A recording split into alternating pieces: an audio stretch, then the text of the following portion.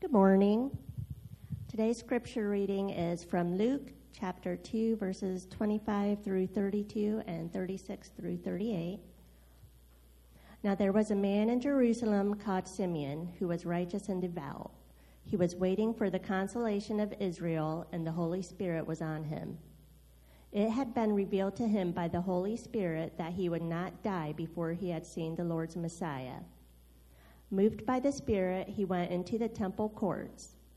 When the parents brought in the child, Jesus, to do for him what the custom of the law required, Simeon took him in his arms and praised God, saying, "Sovereign Lord, as you have promised, you may now dismiss your servant in peace.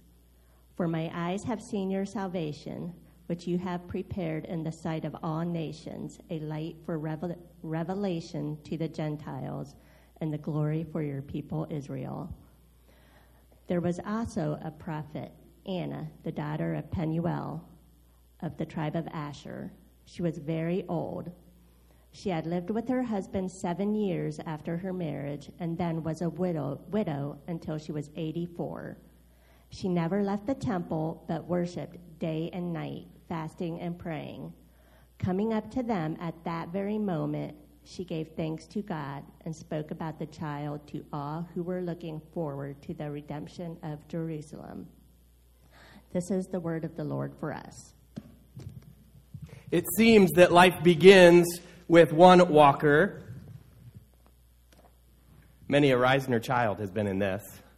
This was a gift given to our family when we had our firstborn, Jonas. It begins with one walker, and it ends with another walker. When we age and slow down and need a little bit of assistance, and really this is the way God designed it. God placed us within a family unit, knowing that when we were small, we would need parents who would care for us and help us and nurture us and protect us and watch over us. And then knowing we would reach the stage where our own parents need our care and protection and assistance. And so this morning, it doesn't really matter or depend on which of these walkers you're closer to. Some are a little younger and closer to this one. Some are a little older and closer to that one. Some of us are in the middle going, I have never thought about this. Man, I think it's probably that one. It doesn't matter which one of those you're closer to this morning. We can all be encouraged with this great truth today that God is faithful in all seasons of life. I would also like to suggest this morning that we should honor those that are a little older than ourselves, that we should give reverence and honor to those that are older. In fact, the scriptures tell us that. If we look at Leviticus 19 and verse 32, it says, "Stand up in the presence of the aged. Show respect for the elderly." I loved what I read this week. There were small children who were asked to describe what is a grandparent, or specifically a grandmother. So tell us, what is a grandma? Let me share a few of the responses that were given from small children. A grandmother is a lady who has no children of her own. She likes other people's little girls and boys. A grandfather is a man grandmother. Grandmothers don't have to do anything but be there. They're so old, they shouldn't play or run. When a grandmother takes you for a walk, she slows down past things like pretty leaves and caterpillars.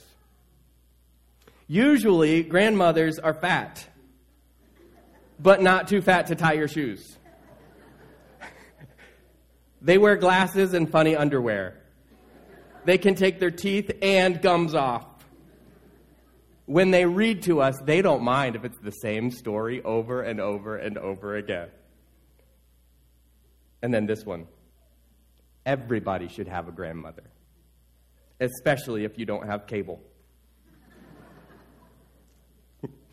Hey, today we are wrapping up our sermon series. It's just been a joy and a delight. We've called this series Seasons. And we've really spent these last weeks considering that the gospel influences each and every stage of life, that God is indeed faithful. He is faithful at every age and in every stage, that Jesus then leads us to fruitfulness and to kingdom living whether we're young or, shall we say, not so young. So let me introduce myself. I'm John. I'm thrilled that you are with us today, and I'm praying that through our time together, your heart grows stronger and your faith grows deeper. Yes, so we're talking about the golden years today. That is the elderly. And this is a season that causes people oftentimes to be nostalgic. That is to reflect on the life they have lived, the experiences that they have shared, to look back on their lives, but at the same time, wondering what lies ahead. Wondering what lies ahead. And what I mean by that is both in this life and in the next. Wondering what lies ahead. It's a season, of course, that brings very unique challenges, like health problems, or adjusting to a new lifestyle, or entering into retirement. Oftentimes you can struggle with feeling detached from kids and grandkids. Sometimes in this season of life, we struggle as we wonder, what is our purpose? What good am I? Of what use am I? What is God gonna use me for? Other times, a unique challenge is you've lost your spouse. And you're grieving and you're hurting, and there are many times where you are lonely. Well, one of my favorite takes on aging comes from an unlikely source. It's Billy Crystal in the movie City Slickers. You may remember that from many years ago. But he was speaking to a group of fourth graders in this particular scene, and here's how he described it. Value this time in your life, kids. Because this is the time in your life when you still have your choices. And it goes by so fast. When you're a teenager, you think you can do anything, and you do. Your 20s are a blur. 30s, you raise your family, you make a little money, and you think to yourself, what happened to my 20s? 40s, you grow a little pot belly, you grow another chin. The music starts to get too loud. One of your old girlfriends from high school becomes a grandmother. 50s, you have a minor surgery. You'll call it a procedure, but it's a surgery. 60s, you'll have a major surgery. The music is still loud, but it doesn't matter because you can't hear it anyway. The 70s, you and the wife retired to Fort Lauderdale. Start eating dinner at 2 o'clock in the afternoon. You have lunch around 10, breakfast the night before. Spend most of your time wandering around malls looking for the ultimate soft yogurt and muttering, how come the kids don't call? How come the kids don't call? The 80s, you'll have a major stroke. You end up babbling to some Jamaican nurse who your wife can't stand, but who you call mama. Any questions? Now this sermon it's not geared specifically and only, I should say exclusively, to those that are in their golden years. I do want to be clear that I pray that this is an encouragement to those of you in that season of life. We want to encourage you and honor you today. But I do think there's something for each and every one of us today as we consider God's faithfulness throughout the seasons. And I do want to share that as I consider these golden years, I want to point out that they also present really amazing opportunities. That these golden years present great opportunities, even as perhaps your family life or your career life changes and shifts, that we can celebrate that our work on behalf of God's kingdom doesn't stop. So I want to encourage us with that today. You know, we never stop serving Christ. We never retire from kingdom living. We pray that each and every one of us would continue to be fruitful in Christ, even in our later years. Like the man who was recently watching the Browns football game. Now, he had just had his 75th birthday. He was feeling a little bit wistful. And he said to his grandson, you know, it's not easy getting old. I guess I'm in the fourth quarter now. The little boy looked at his grandpa and said, oh, don't worry, Grandpa. Maybe you'll go into overtime. Did you know that the most productive years of a person's life can be the golden years? Just look at the Bible. Moses was 80 years old when God called him to lead his people out of Egypt. Other people throughout history as well. Socrates gave us his best philosophy at age 70. Plato was only a student at age 50 and did his best work after his 60th birthday. Michelangelo painted the ceiling of the Sistine Chapel when he was almost 90. Webster wrote his monumental dictionary at age 70. And of course, Winston Churchill became Prime Minister of Great Britain at age 65. And that's, of course, when he rallied the world to victory against Hitler.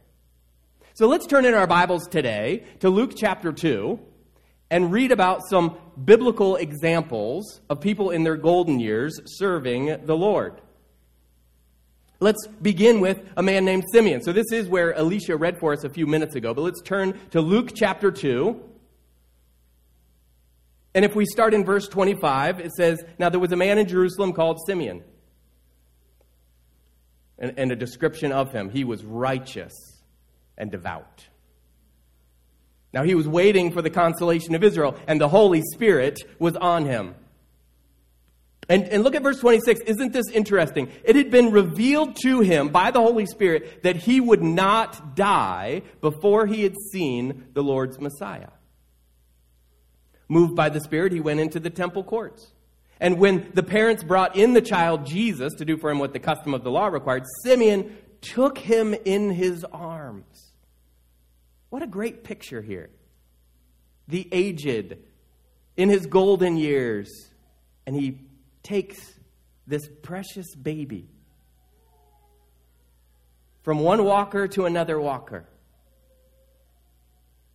He took him in his arms, praising God and saying, "Sovereign Lord, as you have promised, you may now dismiss your servant in peace, for my eyes have seen your salvation, which you've prepared in the sight of all nations, a light for revelation to the Gentiles and the glory of your people Israel." And so here's what I want to point out, that Simeon was indeed an elderly gentleman, and yet he was eagerly looking forward to all that God was going to bring about. He was eagerly looking forward to what God was doing and what was going to happen in the rising generations coming behind him. And so I want to encourage us this morning as we consider, how might God use us in our golden years, that the Lord gives you an eternal perspective. God had revealed to Simeon, we pointed this out in verse 26, that he would see the Messiah before he died. And so here was a man who lived life keeping out a sharp eye, looking around every corner, prayerfully discerning where and when he will see the Messiah that God had told him he would see. Let's put it this way. He looked at life through the lens of eternity.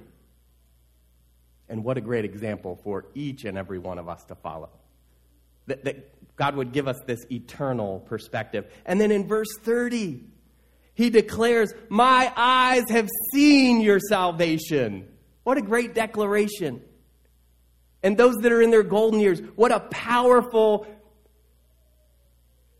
impact when you say, "My eyes have seen salvation," that it has on your kids and your grandkids and the next generations coming after you. That you are living life, looking at it through an eternal perspective, looking for where God is at work, and looking forward to what is to come.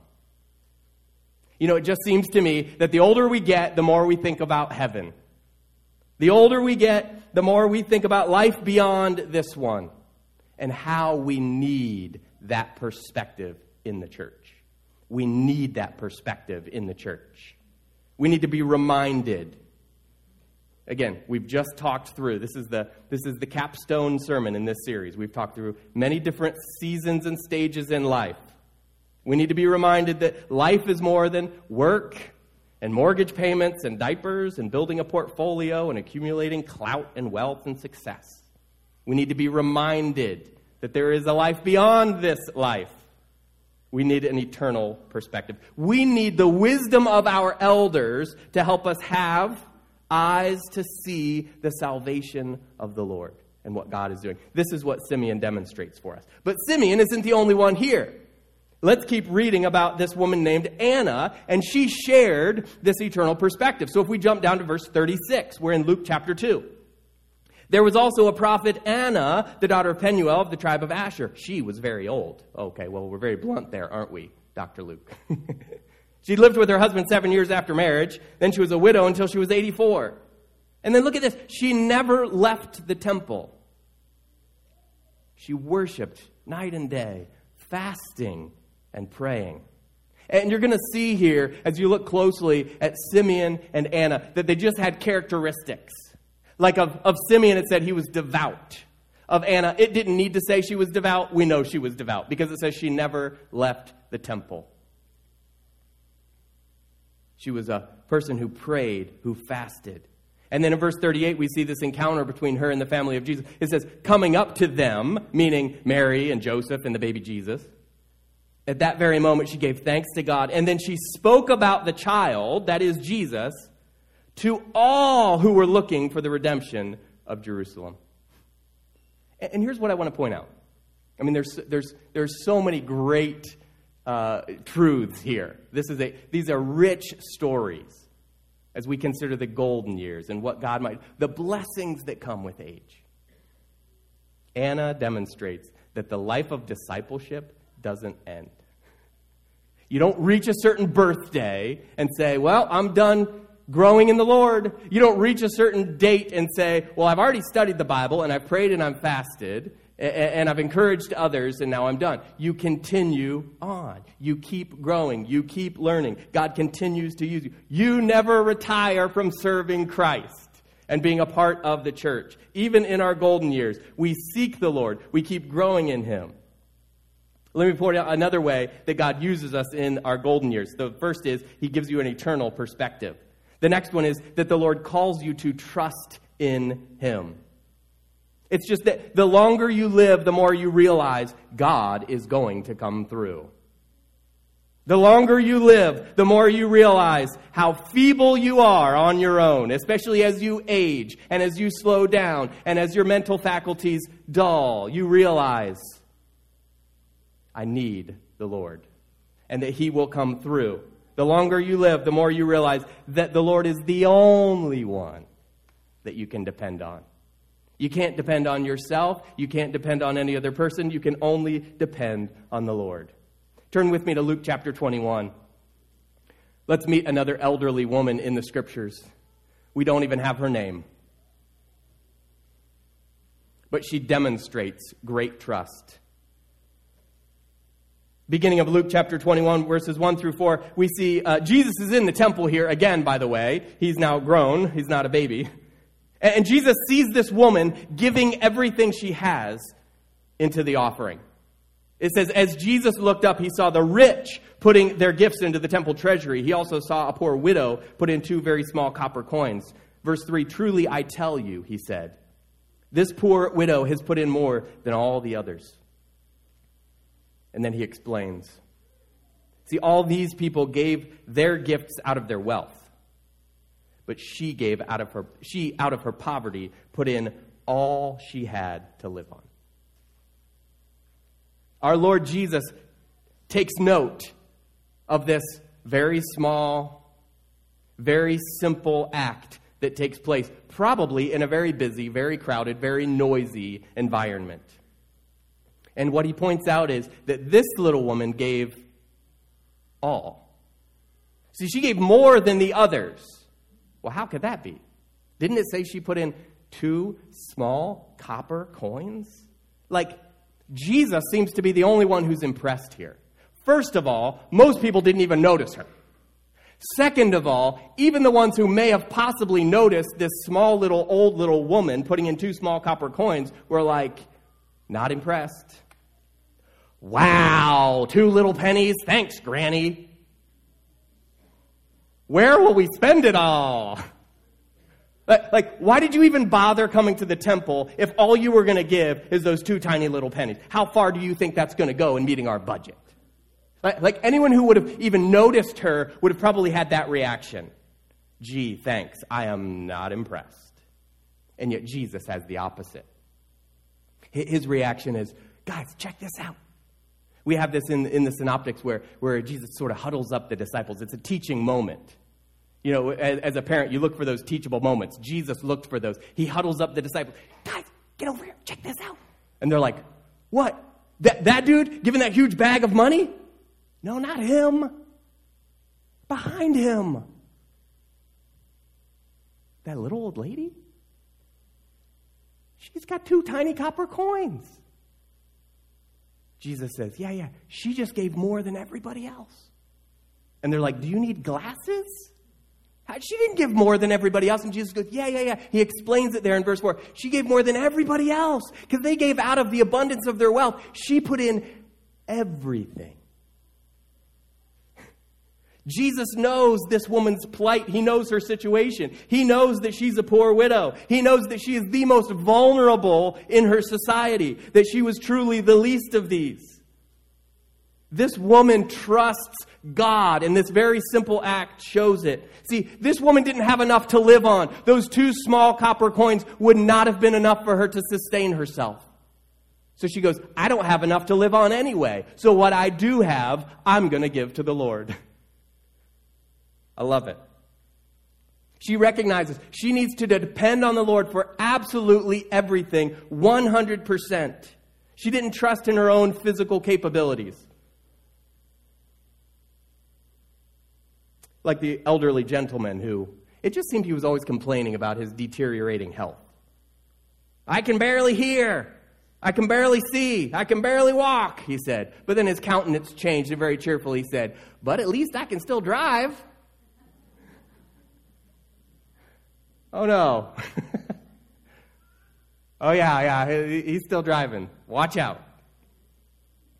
Here's what this little widow woman who put in the 2 small copper coins, here's what she knew, that she could trust God. God's going to provide. God's going to take care of me. This all belongs to the Lord anyway. That's why she can be generous with the last of her money. And I just want to pause here to speculate that for many of us, most of us, I think our instinct is just the opposite. I've only got this small amount, so I'm going to hang on to it. I've only got this much, so certainly God's going to understand that I don't give him any of it because I need this. I think our instinct is almost the exact opposite of this, and yet God calls us to say, Lord, I want to give you everything, whether we have a little, whether we have a lot. God, this all belongs to you anyway. You're the one who owns it all. I'm a steward of it. In fact, I'm going to preach on that subject just next Sunday, so I hope you'll come back. We're going to learn and talk about stewardship next Sunday and generosity. This little old woman also didn't know anyone was watching. She didn't seem to care or notice or think about the fact that anyone else even knew what she was doing. But people are watching. People are watching you. They're taking note. They're learning from your example. And you can tell when someone has trust or when someone is mistrusting.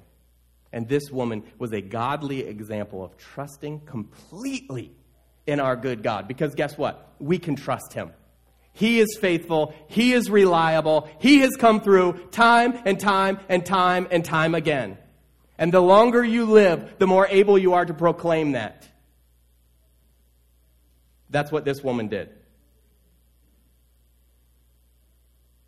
So this morning, we're pointing out some of the blessings that come along with age. How God is going to use you even in your golden years. He gives you an eternal perspective. He calls you to trust him. One final way that the Lord will use you in your golden years. The Lord uses you to speak of him. This is something we talk about a lot here. Sharing the life-giving power of Jesus with the world. We talk about it a lot. Every day at MCA we talk about that. And we pray about that. And we strategize about that. How can we do that? Are we doing that? Let's reflect and evaluate. Let's modify. Let's press on and persevere. We want to share the life-giving power of Jesus with the world. So we see in Psalm 145, verse 4, that one generation commends your works to another. They tell of your mighty acts. Now, what's great about Psalm 145 is this is a psalm of praise. It would have been used then as a song or recited as a poem. In fact, this particular psalm was written as an acrostic. That is, each verse begins with a successive letter of the alphabet. So what do I mean when I say the Lord uses you to speak of him? I mean the truth of Christ should consistently emerge from your life from your words, from your attitude, from your actions, from A to Z, like we have in Psalm 145 as an acrostic, from A to Z. That our conversations should include our relationship with the Lord, that our stories ought to reflect the goodness of God, that we should have lips that honor Him, sing songs that glorify Him, preach sermons that proclaim Him, and pray prayers that call desperately on Him. In fact, I want to look at the next few verses there as well. It's in Psalm 145. And you can't help but notice the verbs that jump off the page. How many different ways could David say, speak, tell, proclaim, share? So let's go there, Psalm 145. Let's read the next couple of verses, starting in verse 5. They speak, and again, we're talking about one generation passing on the faith, sharing the good news, encouraging the generations that come after them. They speak of the glorious splendor of your majesty, and I will meditate on your wonderful works. They tell of the power of your awesome works, and I will proclaim your great deeds. They celebrate your abundant goodness and joyfully sing of your righteousness. Church, people of all ages, young to old, why would we withhold the good news of a God who created all things and who loves those He made? Why would we withhold the good news that He wants to have a relationship with us? That He is a good, loving, generous, heavenly Father. That He is merciful and just. That even though every single one of us has sinned and done wrong, we've made mistakes, we've scorned our Creator, that He forgives us. That we can be accepted and welcomed into His kingdom. That He calls us His sons and daughters as we put our faith in Him. Because you see, it's the moment that we put our faith, our trust in the Lord Jesus Christ, that we're given a new life. It's the moment we believe, like the thief on the cross. Our sins are forgiven. And our sins have earned us eternal punishment. Our sins and the wrongs we've done mean that we are headed for an eternal destiny apart from Christ in the flames of hell. And yet, when we believe in the Lord Jesus Christ, when we call to Him for His great salvation, He rescues us. He gives us this free gift. We haven't earned it. We haven't impressed God so that He says, wow, here's your free ticket in. It's because of what Jesus did. We are given eternal life. Here's my question. Will you speak of it? Will you proclaim it? Will you share it? Will you sing it? Will you celebrate it? And at this point, I'm thinking this is a message not just for older folks. This is for each and every one of us. When you have been forgiven of your sins, filled with the Holy Spirit, set free of the tyranny of Satan, and you're in right standing with the Almighty God, you just can't help but talk about it. And so, Lord, loosen our lips and use us that we might speak of you, your goodness, and what you have done in our lives, that others might hear and also believe. Here's what Paul says in the New Testament, Colossians 4 and verse 6. Let your conversation be always full of grace, seasoned with salt. He didn't say, let your conversations at times be full of grace. He didn't say, let your conversations sporadically be full of grace. He didn't say, let your conversations occasionally be full of grace. He didn't say, on Sundays, let your conversations be full of grace. He said, let your conversation always be full of grace. And all of a sudden we realize we can't do this on our own. Try as I may, in my flesh, I will grumble and complain. That's why we need to surrender our lives to the Lordship of Jesus, infused with the Holy Spirit, renewed in our minds, that we could be the righteousness of God. Your influence, my friend, can be used to help shape the faith of others. For those that are a little bit older, God uses you to speak into and to pour into and to raise up the next generation, that we would see men and women, younger people, building God's kingdom. It reminds me of a grandmother who was out for a bicycle ride. She was out with her 8-year-old granddaughter. In 10 years, the grandmother said, with a little bit of sadness, you'll want to be with your friends. You won't want to go on a bike ride or taking a walk or going swimming with your grandma anymore. The little girl looks lovingly at Grandma and says, oh, Grandma, in 10 years, you'll be too old to do these things. And I guess I want to point out that this is I think it reveals something our culture has lost, which is younger ones learning from older ones. You know, it's to our detriment that we're always segregated by age. And I realize, you know, even here in the context of our ministry, we have graded Sunday school classes. Our core groups typically tend to gather with people in the same season of life. I'm not against that. But it's to our detriment when we're always with our peers, when we don't have the wisdom and the insight coming from the older generations. And I think we fall into this really sinful, really wrong-headed kind of thinking that relegates the older generation to playing bingo.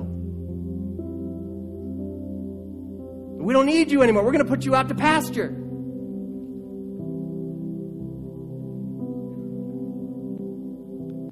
I think older folks are devalued in our culture.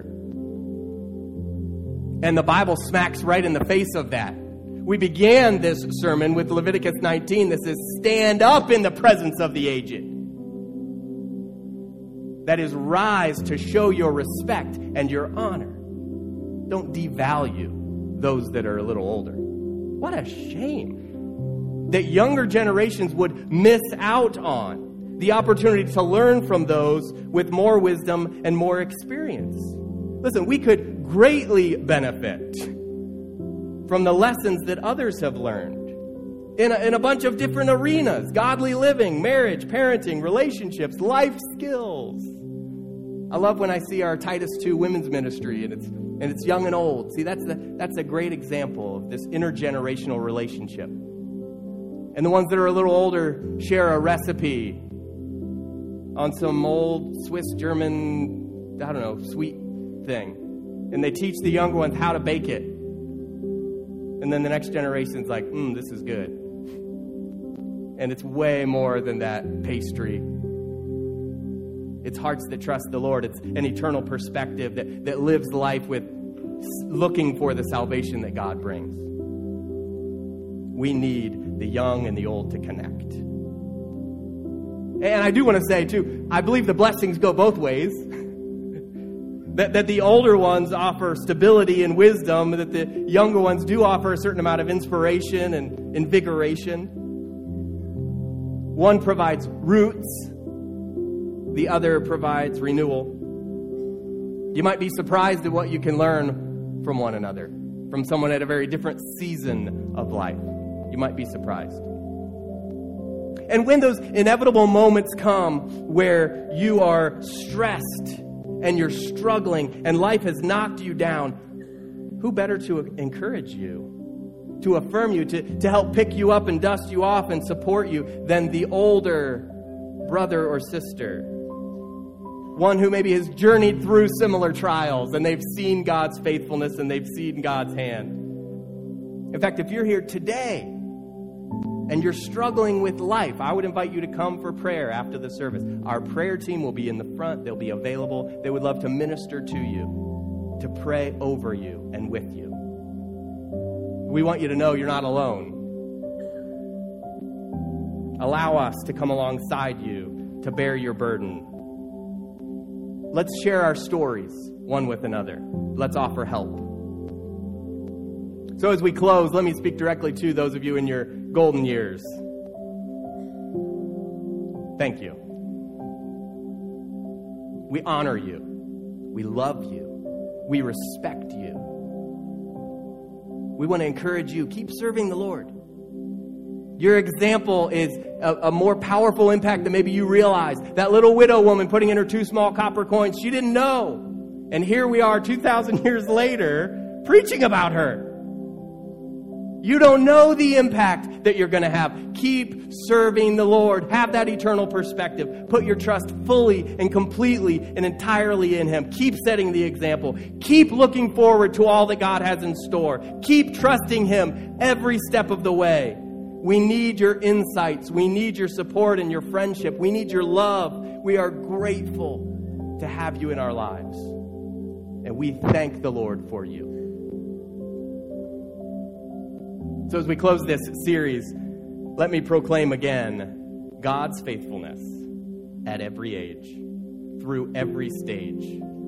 Keep your eyes fixed on Him because He is good and He loves you. So let's pray to Him this morning. Thank you, gracious and almighty God, for the gift that you give us, for the grandmas and grandpas. And in some cases, they're surrogate grandmas and grandpas. They're spiritual grandmas and grandpas who set a great godly example, who love us and encourage us and spur us on, that the legacy will continue beyond their time on earth, but that you've used them for eternity. So we choose today to stand in their presence, to respect and show honor where it is due. And God, we thank you for them. We ask your blessing upon them. Lord, you're so good. We pray, Lord, for these relationships here within our church family, that young and old would connect to inspire and encourage one another. That we would continue to learn and grow and become this vibrant community of transformed people. Because we're on mission for you, oh God, trusting you every step of the way. We ask these things in Jesus' name. Amen.